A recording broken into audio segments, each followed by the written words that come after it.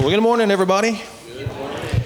To go along with the testimony thing, I had an employee. I thought this was the coolest thing. He had a grandfather that passed away. Hey, hello, yes. Oh my gosh. Oh, whew. I was like, what's going on? Children's church, go with Mary Ann. Oh my Lord. Like, what in the world? I was like, sheesh. Yeah, go with Miss Mary Ann. If you, I don't know what ages it is. Whatever ages, go with the children's church. Yeah, so one of my employees, his wife's granddad passed away, and a very godly man, and he would go through every single year and he would read his Bible, and he would get a brand new Bible. And so what he would do is he would think about his children and his grandchildren, and he's doing that. And he would go through, as he's reading the Bible and he's reading the Word, and he would write notes and revelation that he had to his children. So he even had this one son, what the story was, like he was like a foster kid or something like that, and kind of had gone away, and he even did one for him. And so they invited him to come to the funeral, and he gave it, like he wrote out, I can't remember what, like, his name was Ted or whatever, and it's just like, Ted, like John 3:16, like, Ted, God, this is how God sees you. This is what God did for you. And he did that for every one of his kids and grandkids. Like, what a cool thing to do, right? Just to take them, one, read through the Bible every year. That's a big thing in and of itself. But let alone go through and make notes for your kids and grandkids. So awesome. It's awesome you guys are doing that. And was there anybody not here last weekend? Is everybody here? Okay. All right. So real quick, because there's going to be you've heard us talk about this past weekend, and I'm going to reference past weekend a lot. So what last weekend was? Am I good, man? Am I holding this up? You're right. So we had Jillian, our daughter, over there. Raise your hand. So she's going to be a part of an organization called Circuit Riders. And one of her leaders, extremely gifted in worship, extremely gifted in evangelism, came. And last weekend, so he led us through some nights of worship. Honestly, taught our worship team like a ton of stuff. Like, I feel like we're such a better worship team now. And honestly, I just felt so much this morning. Like what we experienced last weekend, we're never going back to what it was before. And so you just got to get used to it. Like, can I be real honest? You just got to get used to it. Like, our worship services are going to be longer. Like, we're just not going back. And it's not not that anything was bad before, but we're just at a different level now. And so he came and he taught us last weekend in evangelism. And so we had last Saturday morning where he taught us some practically how to share the gospel in 90 seconds or less using the 5 gospel. Then we actually went downtown Spruce Pine to the Alien Festival, and we shared the gospel. So when you hear us talk about last weekend, his name was Zach, and hear me reference it in my message, that's what we're talking about. A couple of cool testimonies. I don't think it's Tyler. Yeah, Tyler, you there, right, man?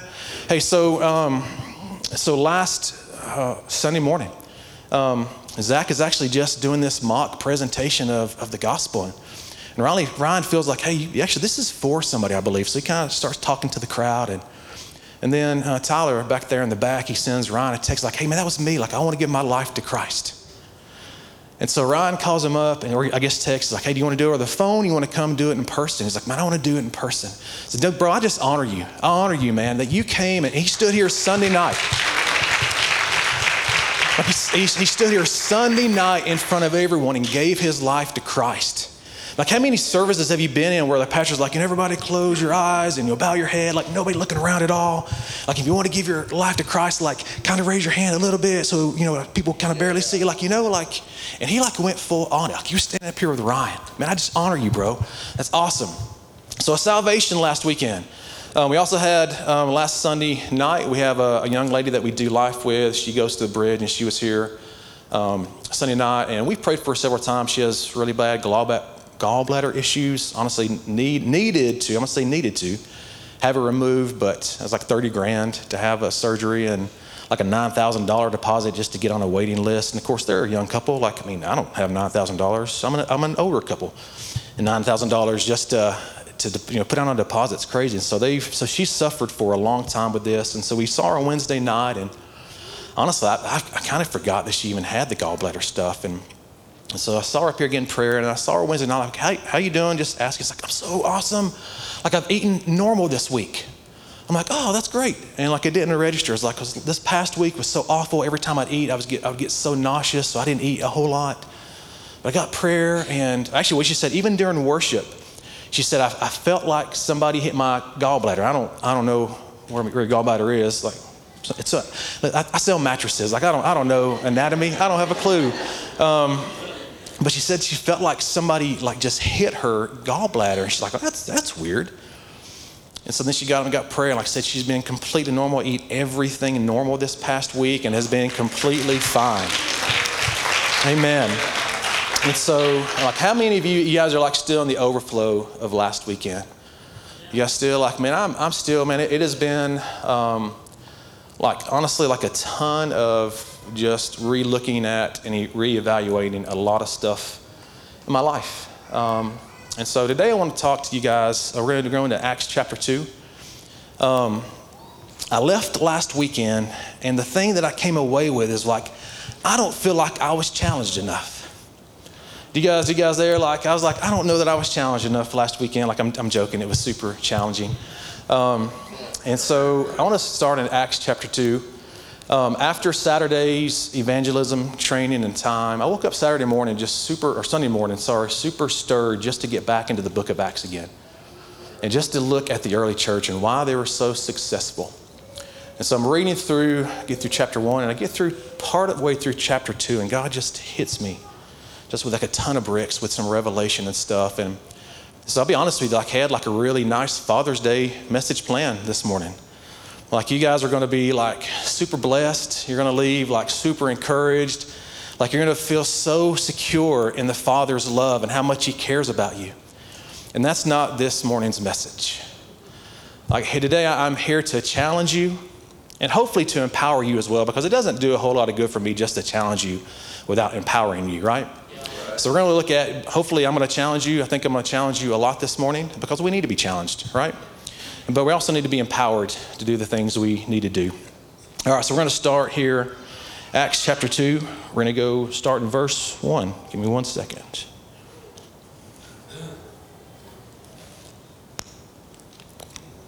All right, 2 verse 1.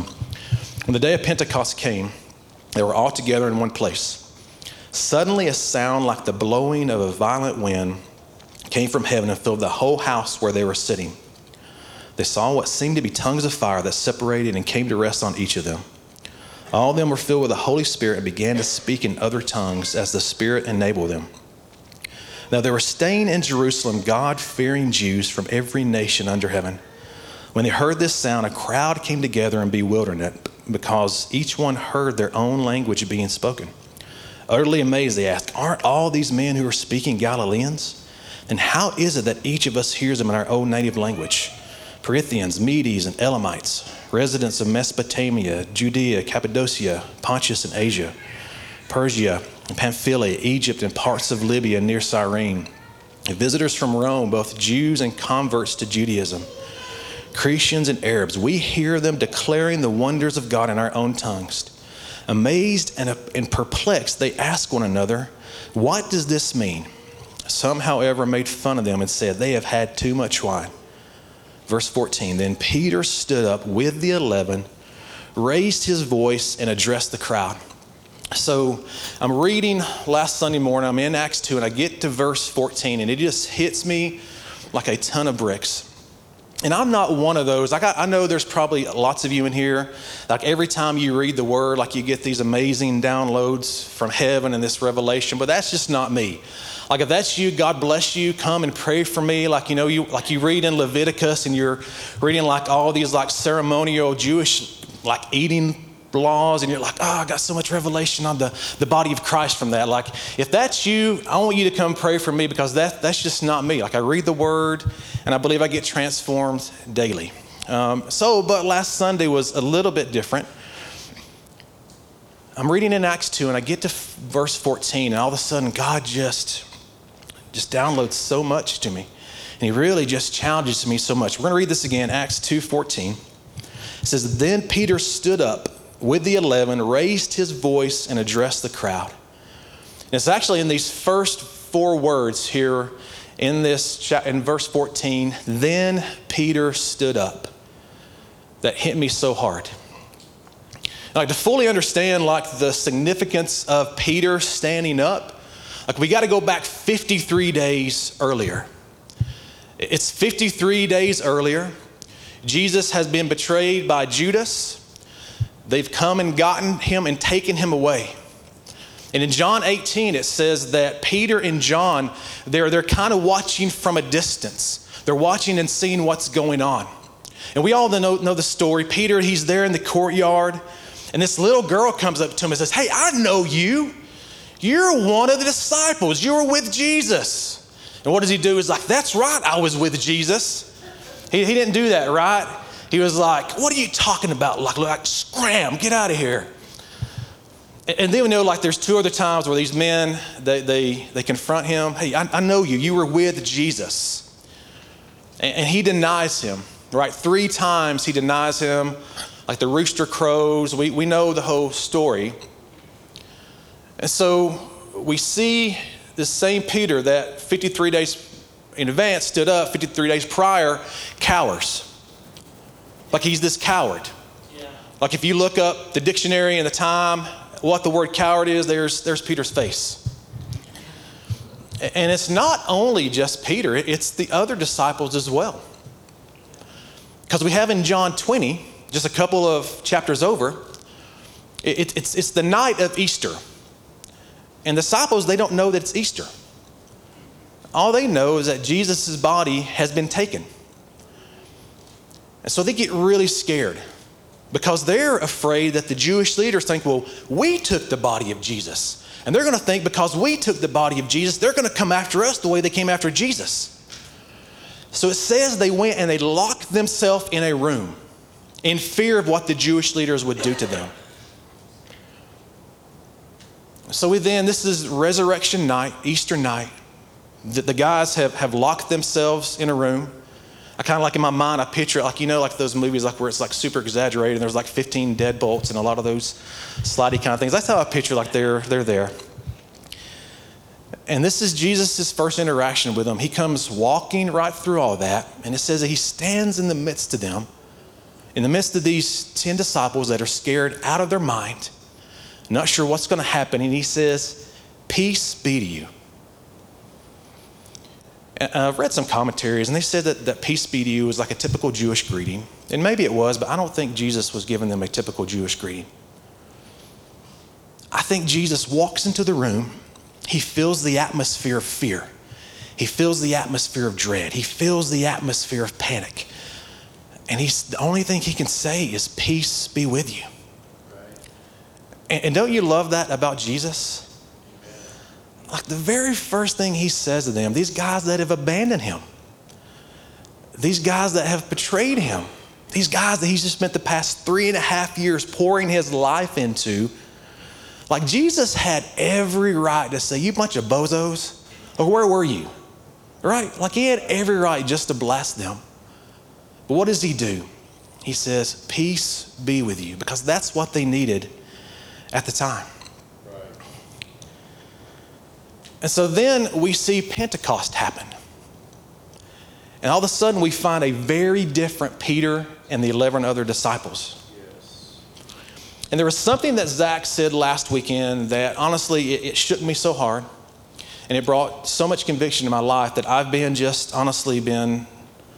honestly chewing on it all week long. Excuse me, this is bothering me. I'm sorry. I clean the church, and so seeing that kind of stuff on the floor just bugs me. I just can't handle it. I can't handle it. So something he said last weekend, like really, really brought so much conviction, and honestly, it should all of us. We would classify ourselves as a spirit-filled church, right? Like most of you in the room right now would classify yourself as a spirit-filled Christian, meaning that you've received the baptism of the Holy Spirit. You believe in all the gifts of the Spirit, the full manifestation of the Spirit. You kind of love the manifestations of the Spirit if it doesn't get too weird and crazy. Probably most of you have received your prayer language. You pray in tongues and you do it on a daily basis to get built up. And so you would consider yourself Spirit-filled, right? Right. I consider myself Spirit-filled. What Zach said though, and this is what hit me so hard, is like we cannot stop at the initial baptism, the speaking of tongues. That is not the full Acts 2 Pentecost experience. That is not it. But that's where most of us have stopped though. Like we've received that initial infilling. We love the gifts. We love all the gifts of it. But when it comes to later on into Acts 2, that's where like, I don't know about that stuff. Like I love all the fun stuff. I love all the easy and convenient stuff. Man, I love tongues. Man, it makes me feel so good. I love it.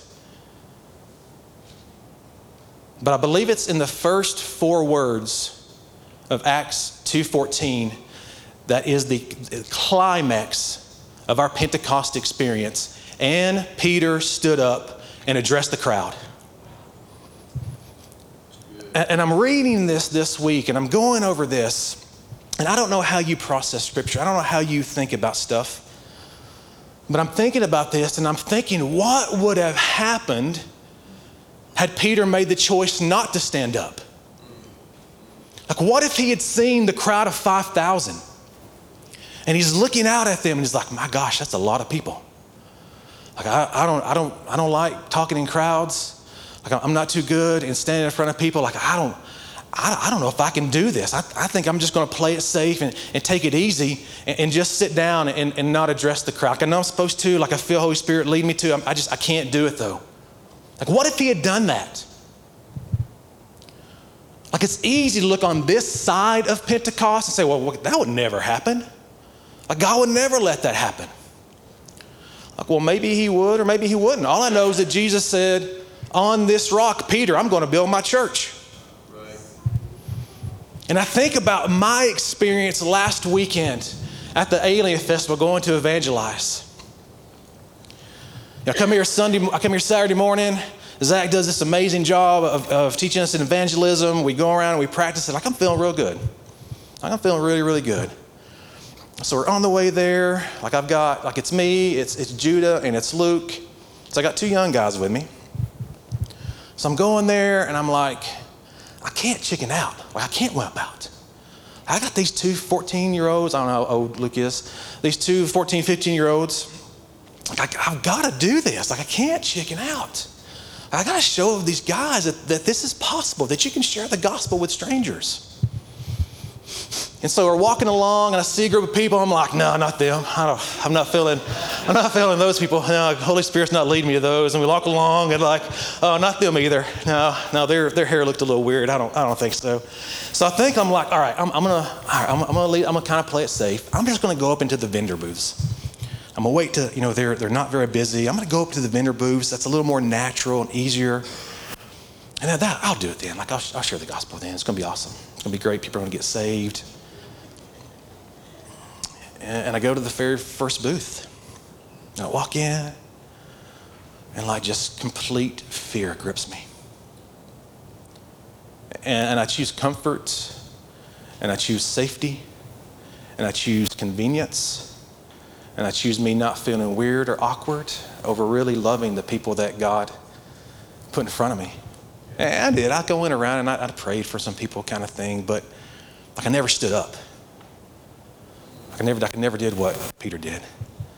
And we went to the Rhododendron Festival last night. Like, my first time there, that was wild. Have you guys been there before? Anybody been to the Rhododendron Festival? It's crazy. You guys should go next year.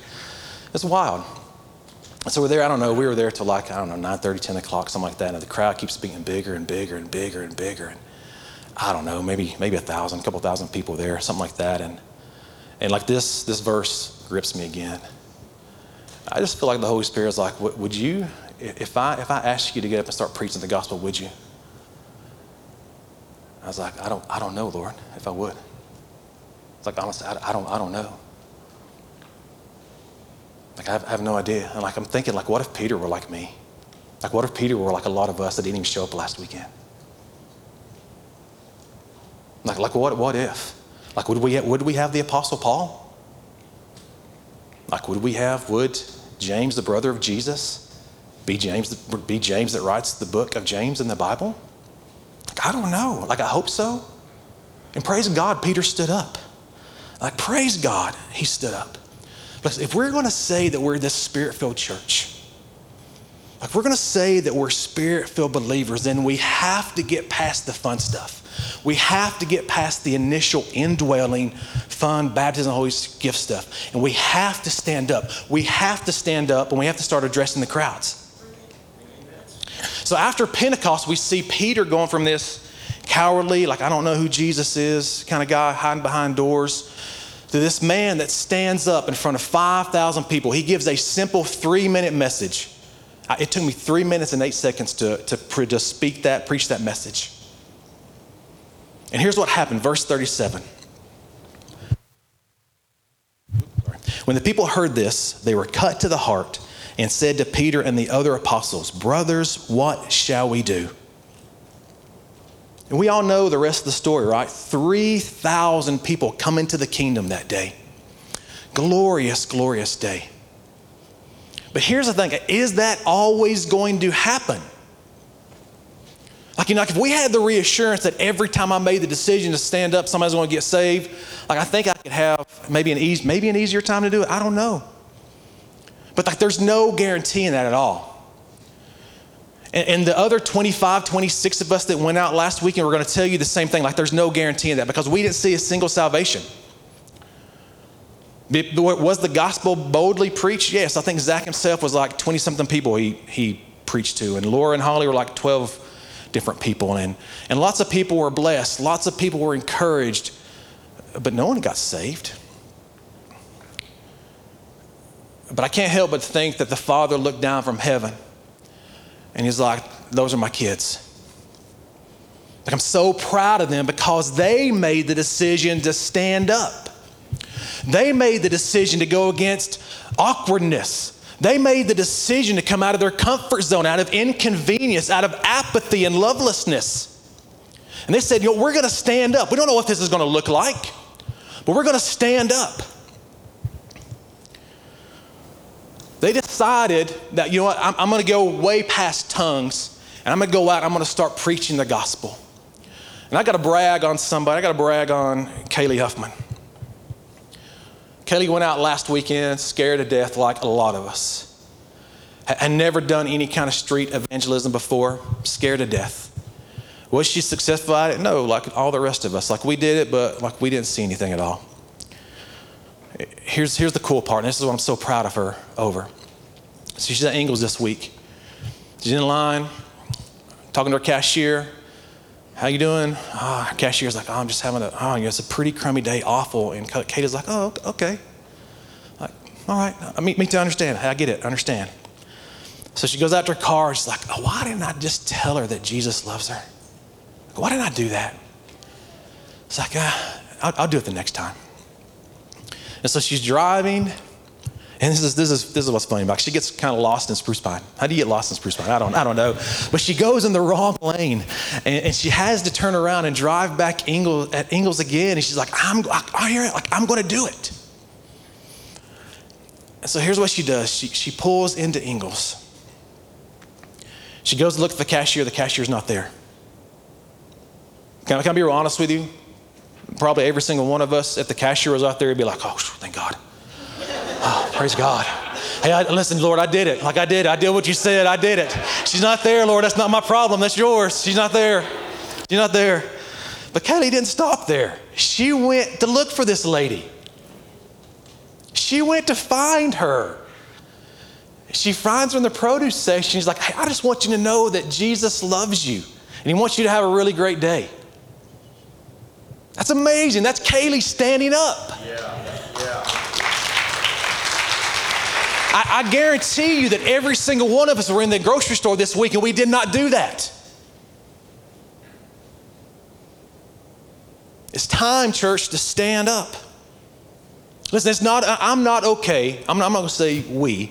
I'm not okay I can't be okay anymore with being okay with people going to hell. Can I be honest? Can I just be vulnerable? You guys know me, like I call myself hot. And it's not like, oh, look at me, like I'm honest, open, and transparent. My heart does not break for the lost. Like I'm contending, I'm crying out, God, break my heart for the lost. But I'm going to be standing up here like my heart does not break for the lost. Like most of the time, my heart is not moved by people going to hell. Like, is that sin in my life? Yes, I recognize that as sin in my life. And I'm asking God, change me, help me. Like, I don't want to be okay with that anymore. Like, I don't want to be okay to be timid and not just love the person in front of me and just be as simple like, Jesus loves you. Like, I want to be okay to say that and not be like gripped by fear. And I hope that we are as well. And so here's what, can I just be like, this is what I've been doing this week. God, have I really received the baptism of the Holy Spirit? Like, I pray in tongues, but is that real? Because I'm not experiencing anything else. Like the boldness that I see, because I encourage every single one of you, go through Acts 2, 3, and 4 over and over and over and over and over. You see the bold, you see the transformation that happened in Peter's life. Right.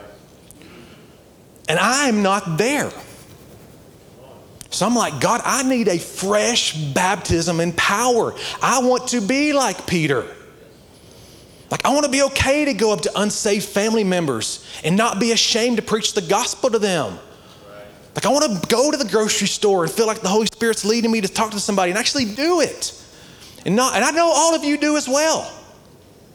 So I challenge you. Like, I'm not saying that you haven't received the baptism of the Holy Spirit, but if you're not doing the second portion of it, then you need to reevaluate that.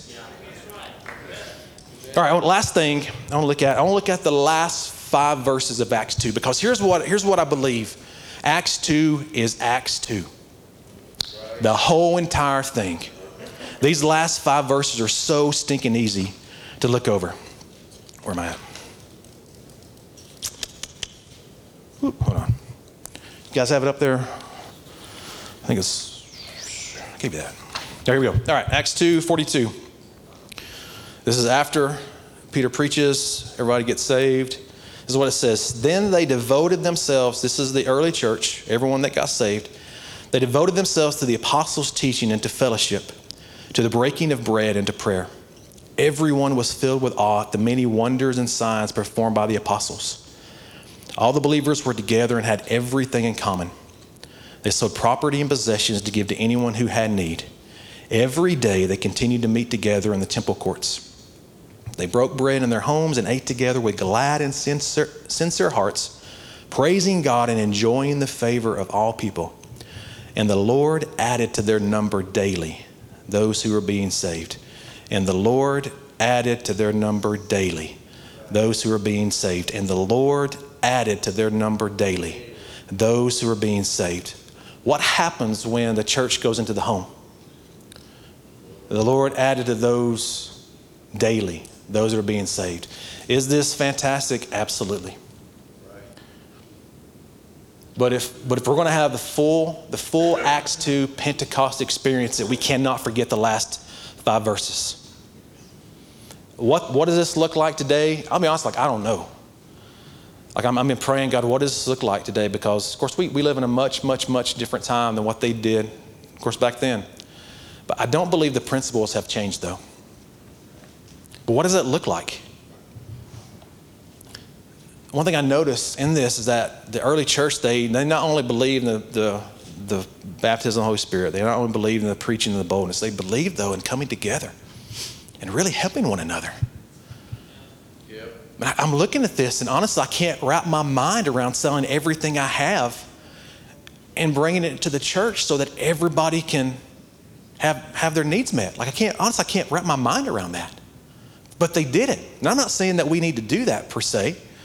I'm saying, what do we have to do, though, to open our homes so that the Lord can add to the church daily those who are being saved? It's going to be inconvenient? It absolutely is. Is it going to be easy at times? Absolutely not. It is not going to be easy. Is it going to inconvenience us? It's going to create a greater level of intentionality on all of our parts to do this.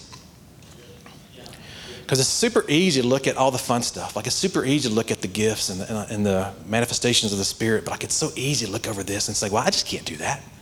I'm too busy. I got too much stuff going on. We just can't open our home to whoever. But as I'm looking at this and I'm thinking about this, I'm like, all right, I feel like this is like the whole Pentecost experience is like 3 separate. You've got the infilling, you've got boldness, and then you've got supernatural love and community. It's a mixture of all of those. They're all important. And to me, they're all equally as important. And so what do we have to do? I don't know. One of the things that, as I've been praying this week about this, Laura and I, we have this super strong conviction in our lives. We've kind of centered, honestly, everything we have around this is that revival starts in the family. And what that means is, like, we don't expect Plumtree Church. We don't expect Ryan to raise our kids up in the things of God. Like, it's my and Laura's responsibility. That's our greatest responsibility. You as parents, your greatest assignment is to raise up godly children. So our job, we feel, is to raise up world changers, history makers, and revivalists. That's what we feel to do. That's why we feel revival starts in the family. But what I really felt the Lord challenging me this week is, like, what if you've been limiting it to just that? Like, what if I've wanted it to be more than that? Like, what if it's way more than just your kids? Not that your kids aren't important, but what if it's way more than that?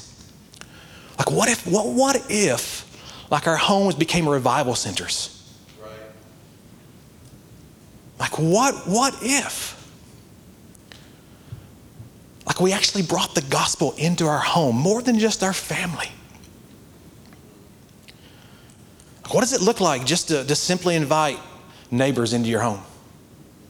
And I'm honest, like, I don't know what it looks like for us. Like, we've never invited, other than Terry and Debbie and Dave and Evelyn. And like, we have some neighbors, like, we've never had to our home ever. Like, I don't know what that looks like just to call them up. And I know that sounds like, what do you mean, Mark? You just call them up? Like, well, that's not as easy as it, at least for me, it's not as easy as it sounds.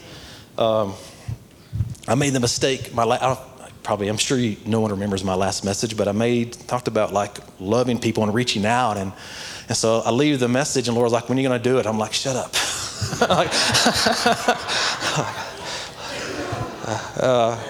And so, can I just challenge you as well? Like, some of you older couples that are in here, that you don't have kids in the home anymore. Like, we have a lot of single people in this church that need you. We have a lot of young married couples in this church that need what you have. They need what you have. I'm not saying that you can't care about your adult children and grandchildren, whatever, but there are a lot of people in this church right now that need what you have. We're doing life with a younger couple, and it's been a few months back. We had this gathering at our house, and Laura really felt led to make, like, just a really good home cooked meal, and she made chicken pot pie, some green beans, and stuff like that. Like, not that we eat that stuff a lot, but that's just like a normal meal for us. And they came to Laura and they're like, we have not had a home cooked meal in forever. I mean, they're two young couples. They're crazy busy. It's just those two. So, like, they eat out all the time, or they eat, like, a lot of frozen meals kind of thing. So he had no idea, like, what just a home cooked meal will do for someone, what that will unlock in them. Right. That's why you see them, they gathered around the table.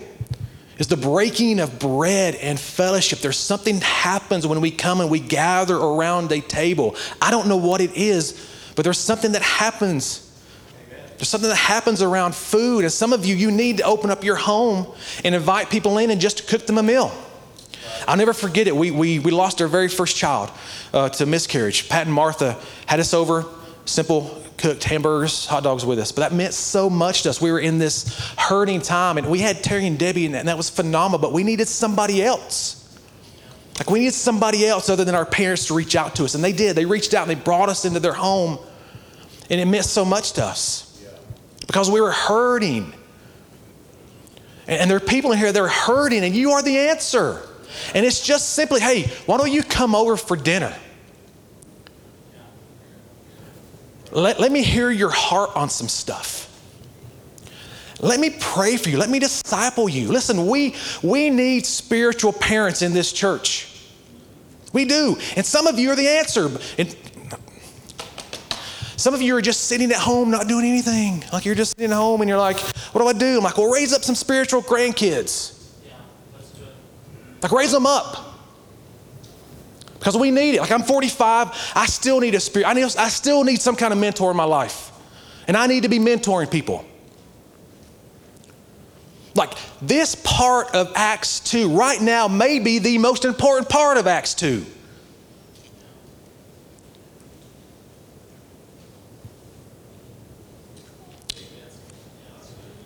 All right, so the last thing, and the Lord, this was, you guys good? Everybody good? Yes. All right.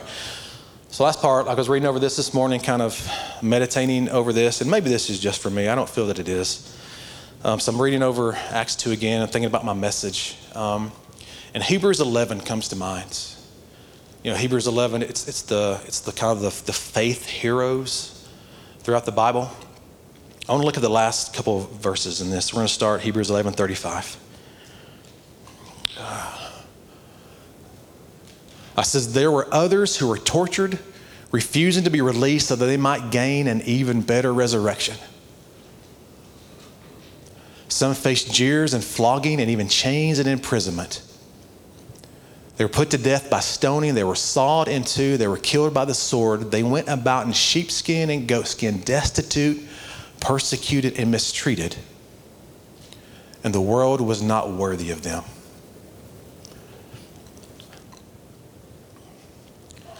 You know, we read all these stories. Praise God, this is not here. We read these stories overseas, especially in the Middle East, China. We've all heard them where Christians are being tortured, they're being persecuted, they're being killed because of their faith. And I think about my experience, and hopefully that we have the grace that we never have to experience that ourselves. That none of us are ever tortured, and we have to. Like we're truly faced with a decision, like I either deny Christ or, I either like I don't deny Christ and I live.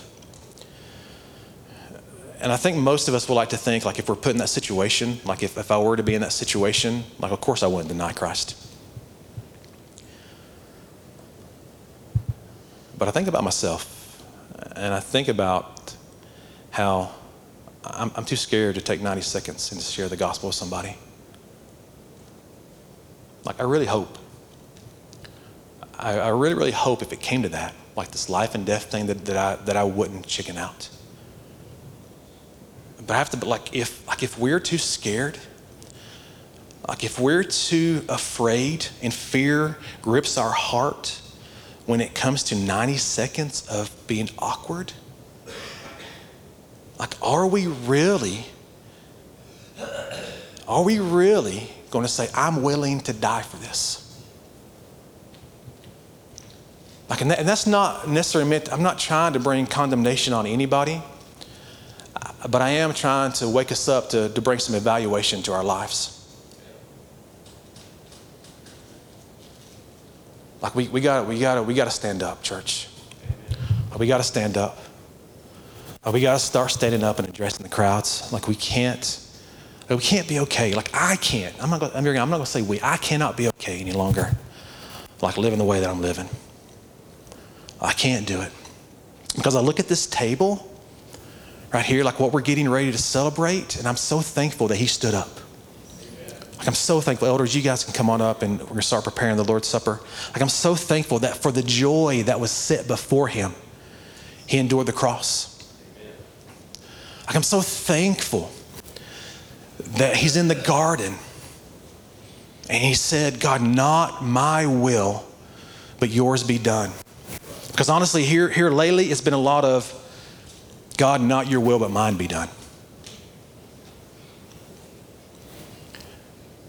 So I'm so thankful with this that he said yes. Right. So thankful that with this, actually, can you move that? Can you move that? So thankful that like this is sacrificial love right here. This is a love that said yes. He looked at me, he looked at you, and he said yes. It's worth it. They are worth it. Future billions of people in the future, they are worth, yes, they're worth me dying for. So as you come this morning, I want you just to think like you are worth it. You are worth him saying yes and standing up and enduring the cross.